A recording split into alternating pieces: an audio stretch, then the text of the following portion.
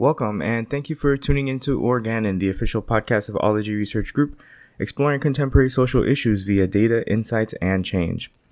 According to the website Save the Internet, net neutrality is defined as the Internet's guiding principle. It preserves our right to communicate freely online. Net neutrality means an Internet that enables and protects free speech. On December 14th, the FCC approved an order which dismantled the agency's 2015 net neutrality rules, relinquishing authority over internet service providers and clearing the way for potential blocking and discrimination by the U.S.'s largest phone and cable companies. On today's episode, we come together to answer the question, what does this all mean, and why is net neutrality so important to free speech in the modern world? Recording from New York City, we have myself, Carl Letamendi, and Jasmine Letamendi is actually out sick today. And recording from Los Angeles, we have... Hey there, Casey Shap. And Courtney Hirose. Courtney, take it away. So net neutrality, just in my space, since I do advertising online, is kind of like a big thing. We've been talking about it at work. We've kind of just been keeping a pulse on it just for the overall impact. But what was interesting to me is talking to like my friends and my family outside of just a normal day-to-day person who's kind of in the workforce. They really had no idea, and that's kind of astounding to me, just given the fact of the potential impact of it. So kind of to summarize it succinctly, it's really where now internet providers can create different packages or swim lanes or just overall speed lanes in terms of what you can access, potentially charging you to access like your favorite websites instead of you having it just freely and being able to search or go on to whatever sites that you want. So now they can charge you a premium. And instead of like your phone bill where you can call whoever you want and it's the same price, it's going to be more like your cable where if you want to access, let's say, I don't know, like a Google or a Facebook, it's not part of your base package. You would have to upgrade potentially and charge more. I think the reason why the FCC is supporting the elimination of net neutrality is because they say it's going to increase competition overall, which makes it more competitive in like underdeveloped areas where now they have the potential to afford the internet because now they can lower prices for people that don't necessarily have access and then ramp it up for other people who want some access. So it's kind of, that's, I believe that the case they're coming from, but given how greedy I would say normal businesses are, I don't know if it's really going to be that way given there's only a few competitors in the market. So I don't know how much just the competition play is going to bake into the factors of everything. What do you think, Casey? How do you think it's going to affect your day to day? Yeah, I mean, I agree with you. It sucks. Like, just imagine that companies can control your speech by, let's say, if you're an LGBT community or like if you have a political opinion that they don't like, well, they can slow that down and impact your decision for that. Like, I know like in America, it's like, oh, well, we're pretty open, we're free, but it's just these one little steps that's making us, we're feeling like we're sheeps. I feel like the more and more we hear about the news, the more and more I feel like a sheep. They're just herding us around. Carl? Yeah, so I came across this advertisement for a Portuguese, it's kind of like how I define it, because this whole thing about net neutrality is kind of new to me because we just kind of take it for granted, right? Since the internet became a public thing, 1994 through 1996, it just kind of evolved from there.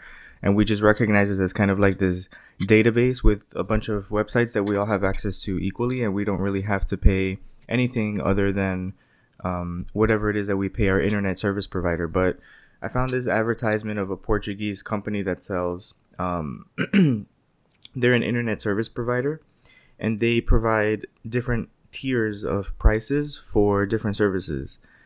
So for instance, if you're only doing messaging like Skype, WhatsApp, or iPhone messaging, you pay €5 per month. But then if you want to do like social media, you have to pay another €5 per month for Facebook, Instagram, or for LinkedIn, for example. It's another five. If you also want video like Netflix and YouTube, you pay another €5. And then music is €5 more for like SoundCloud, Spotify. Email also, you pay another five for that. So it's kind of like it's kind of the access to different types of categories of websites is limited. So what I'm thinking is like, what is that? Like, let's say the internet didn't exist and we just have like, a world without an internet for now. Like, if you think of different, like anything that should be like free, for example, or that should be kind of like a public commodity, and you try to tier that, it just makes it like another situation where people who can afford it more have access to it, as opposed to just being this thing that's free. So imagine going to the library and there's like 5 floors in the library and you can only afford your first floor, but you can't afford to get into the second floor. Then it's like, oh, I'm sorry, that floor is only reserved for people who have paid to get access to the second floor.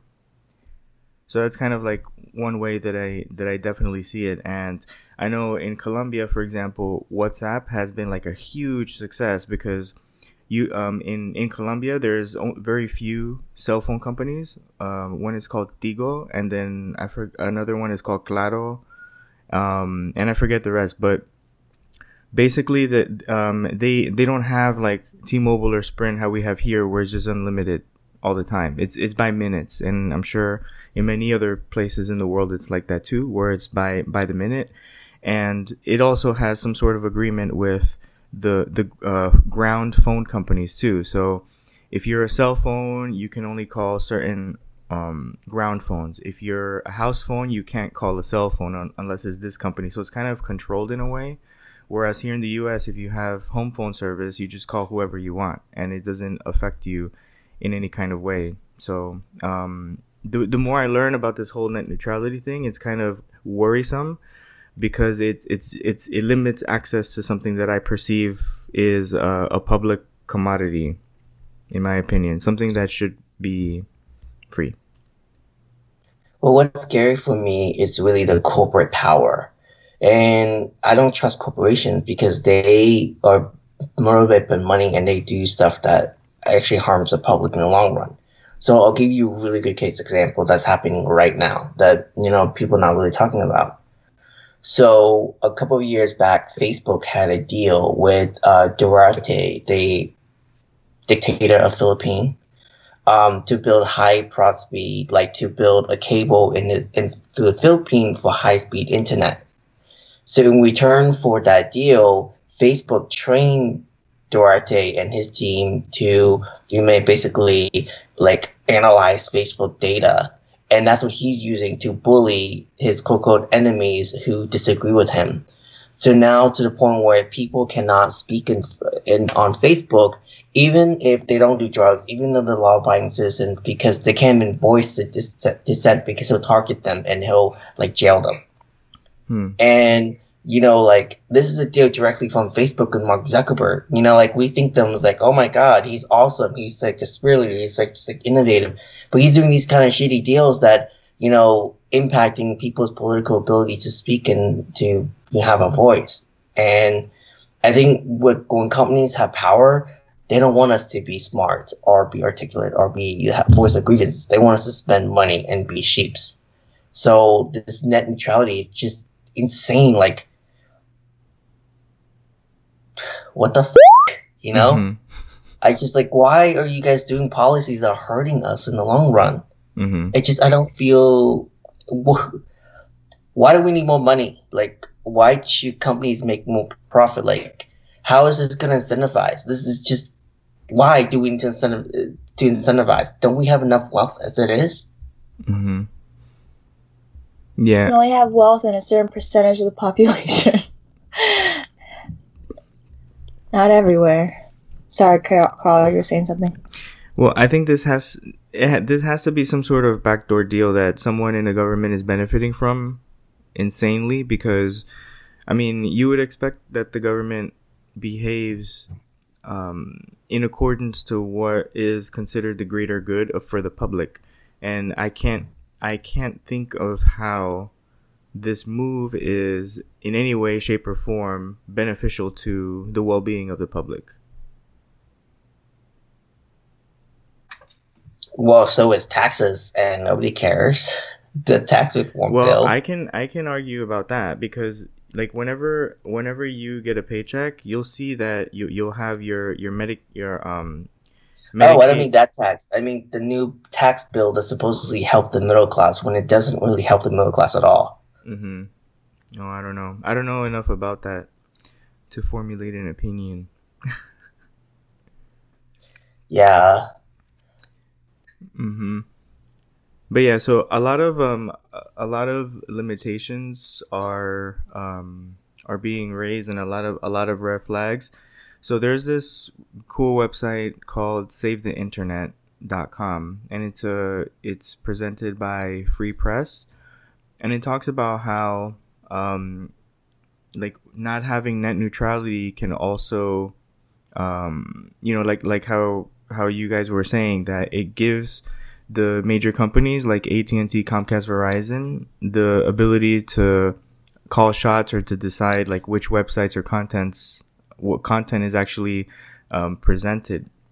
And like this whole notion of controlling what gets presented is kind of scary to me. Just like how, I don't know if you guys are aware, but the CDC recently this week came up with a list of words that are forbidden from use. And one of those is the word transgender. They're not allowed to use the word transgender anymore, or the word diversity.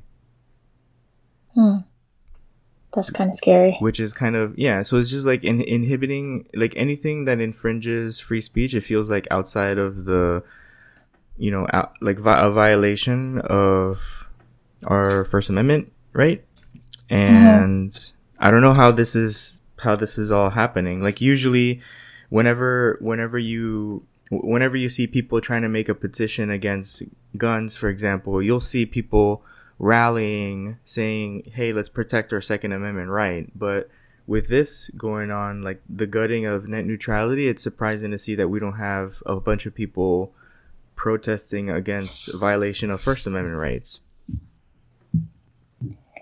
I think there are a lot of people protesting. It just hasn't been like a physical form. It's more on the internet, kind of ironically. But I think what's important for everyone to know is that they should still be talking to Congress, because there's still an opportunity for it to be knocked down. It's not necessarily over. So I think just what Carl mentioned with Save the Internet, like if you go on sites like that and just call your representative, you still have a chance to have a voice, because it's still there and it's not like fully in effect yet. I think it's going to take a couple of weeks. So it's really up to everyone to kind of be more politically involved. I would say this year I've probably been way more politically involved than I have been previously, but it's kind of right now the current situation forces everyone to pay more attention, because it's more important, because not because there weren't important things previously, but there's just an immediate effect on kind of your day-to-day that hasn't been as large, I would say, in previous years. Like, it's going to immediately affect what you're doing in day, because everyone's on the internet.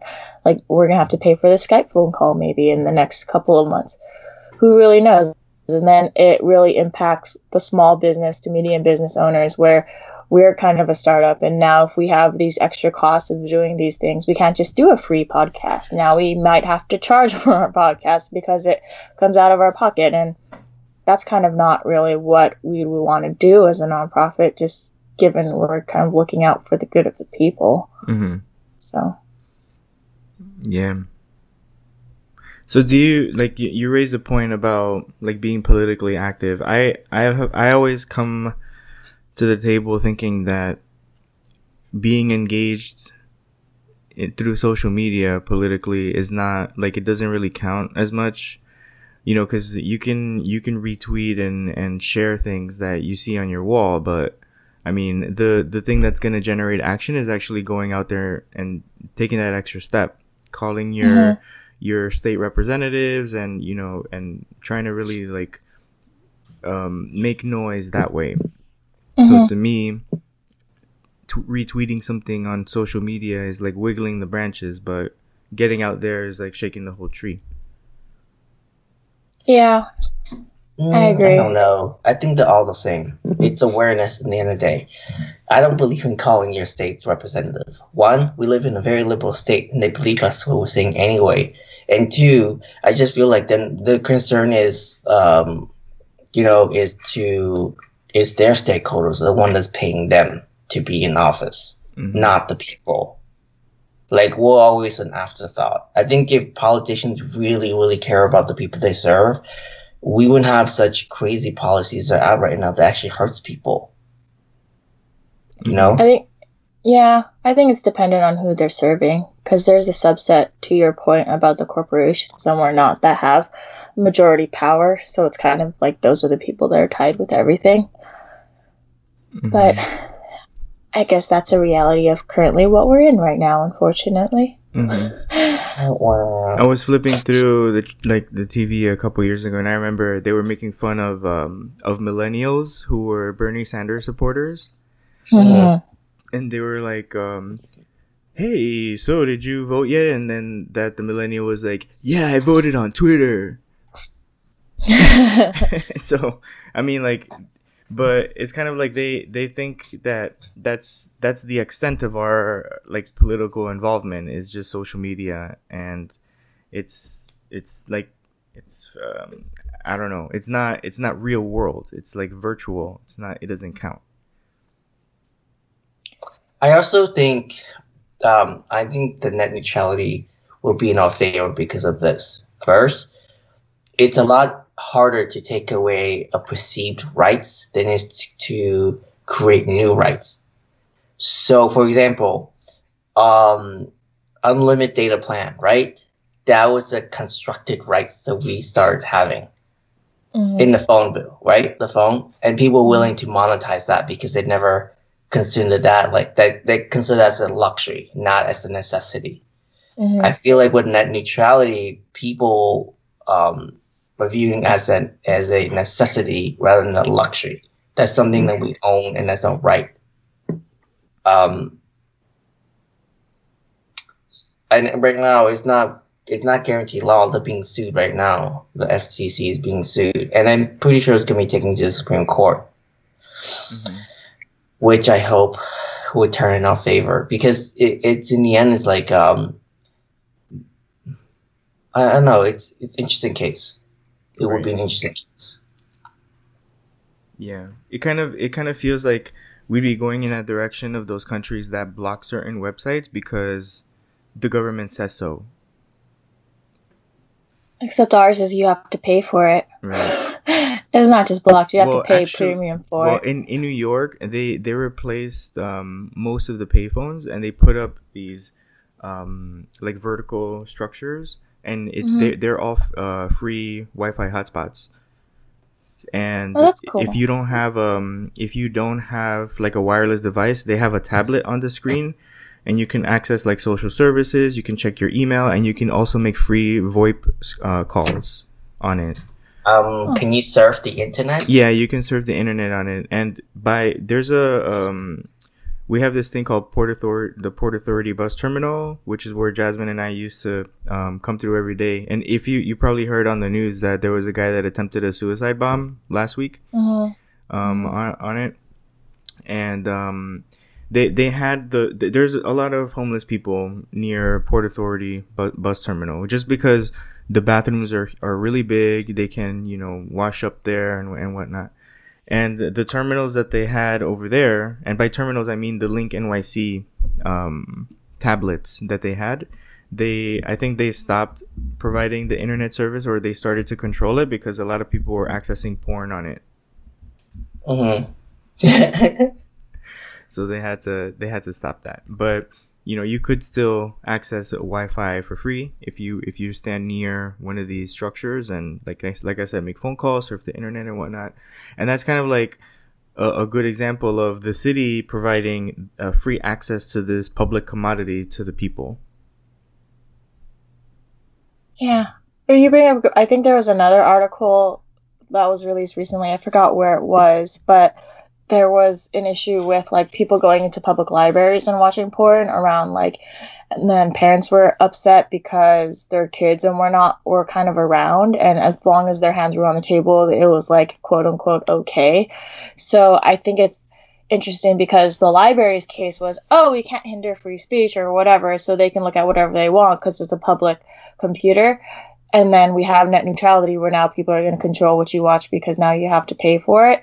So issues like that, are they like non-issues? Because as long as you have to pay for it, then it's okay. It just seems very backwards in the terms of like, okay, well, we're going to take your child's mind, but probably now since we have to pay an extra $25 or whatever in order to get that, we're not going to offer it at a public library anymore. Mm-hmm. It's just odd. Yeah. So, all right, so flash forward like to the year 2020, let's say, and let's imagine that this net neutrality thing passes and that the major companies like AT&T, Comcast, Verizon actually do stop like either blocking services or access to certain websites, or that they start charging like an insane amount of money for streaming, like through Netflix, for example. Because right now Netflix is like what, $8 per a month, or $8 to $10 a month, and you don't have to pay, like per, for the data use of that, unless of course you're streaming through your cell phone and then it eats up from your data plan. But like imagine that, like what phone companies, what internet companies do you guys have? I have Spectrum. I have Spectrum too. Casey, what do you have? Oh, I can't hear you, Casey. Yeah, I have Spectrum too. Spectrum? Me too. All right, so the three of us have Spectrum. So let's say that Time Warner Spectrum starts to charge like an extra $40 a month for streaming Netflix. How would you guys handle that? Would you guys just pay it, or would you protest in some kind of way by doing some alternate thing? Because you can do a lot of reading. I got that kind of money. I think like what it starts out is slowly. If this passes, are you gonna say the first 5 years? There's like very, very minute changes, so we can get acclimated to, monetizing the internet, and then it goes nuts. So I don't think you're gonna see anything soon. But then after a while, people get used to the fact that money is monetized. Mm-hmm. I mean, like think of any major trend like bottled water. We think it's like, oh yeah, bottled water, it's fine. That's not what people who first was introduced to thought of at first, And what else has been monetized? Land has been monetized. So it's like from a capitalist system, it makes sense to monetize the internet because it's something that people are using. Yeah. Like AT&T and Verizon and Comcast, they're like the railroad and oil of the days. Mm-hmm. Yeah, it's that's the a same. Good point. They're like monopolizing. It's the same stuff that's happening back then, but now they have fancy lawyers and they're pretty good with manipulating us. Mm-hmm. Yeah, because like I'll tell you that like one of my, I guess, protests against the cable companies several years ago was to just decide to not do the whole like pay for cable thing, right?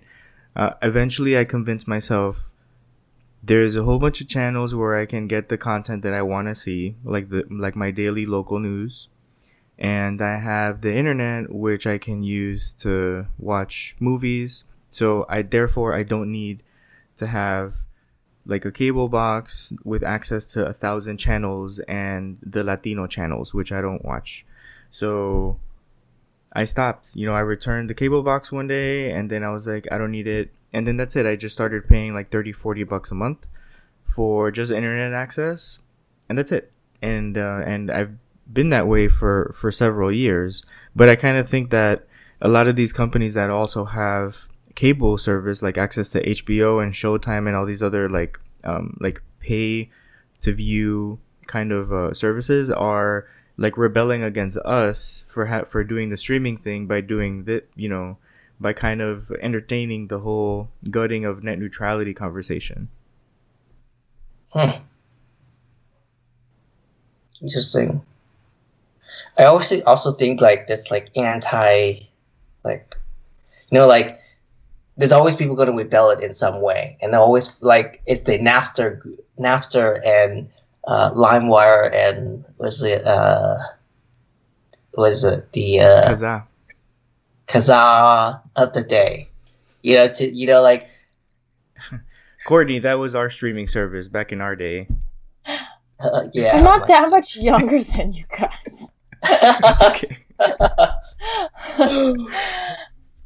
No, but the thing is, I can't think of the one torrent. Yeah, I couldn't think of torrent for today. I can only think of like, what is it? LimeWire. Like I think there's a push and pull that people always rebel when there's given the chance. They always go out of the way. I mean, think of it. Bitcoin is the reaction to the standardized monetized system of the.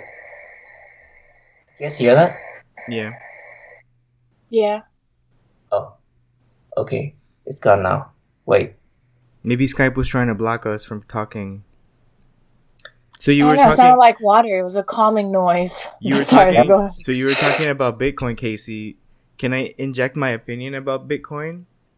You go for it. Bitcoin is used in the deep web to purchase things like guns and like slaves, and also to fund terrorism.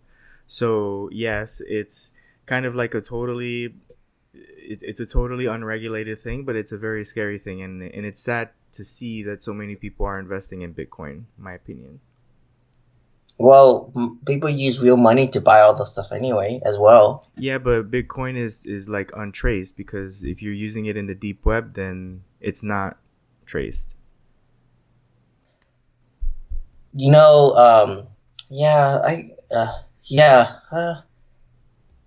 don't know.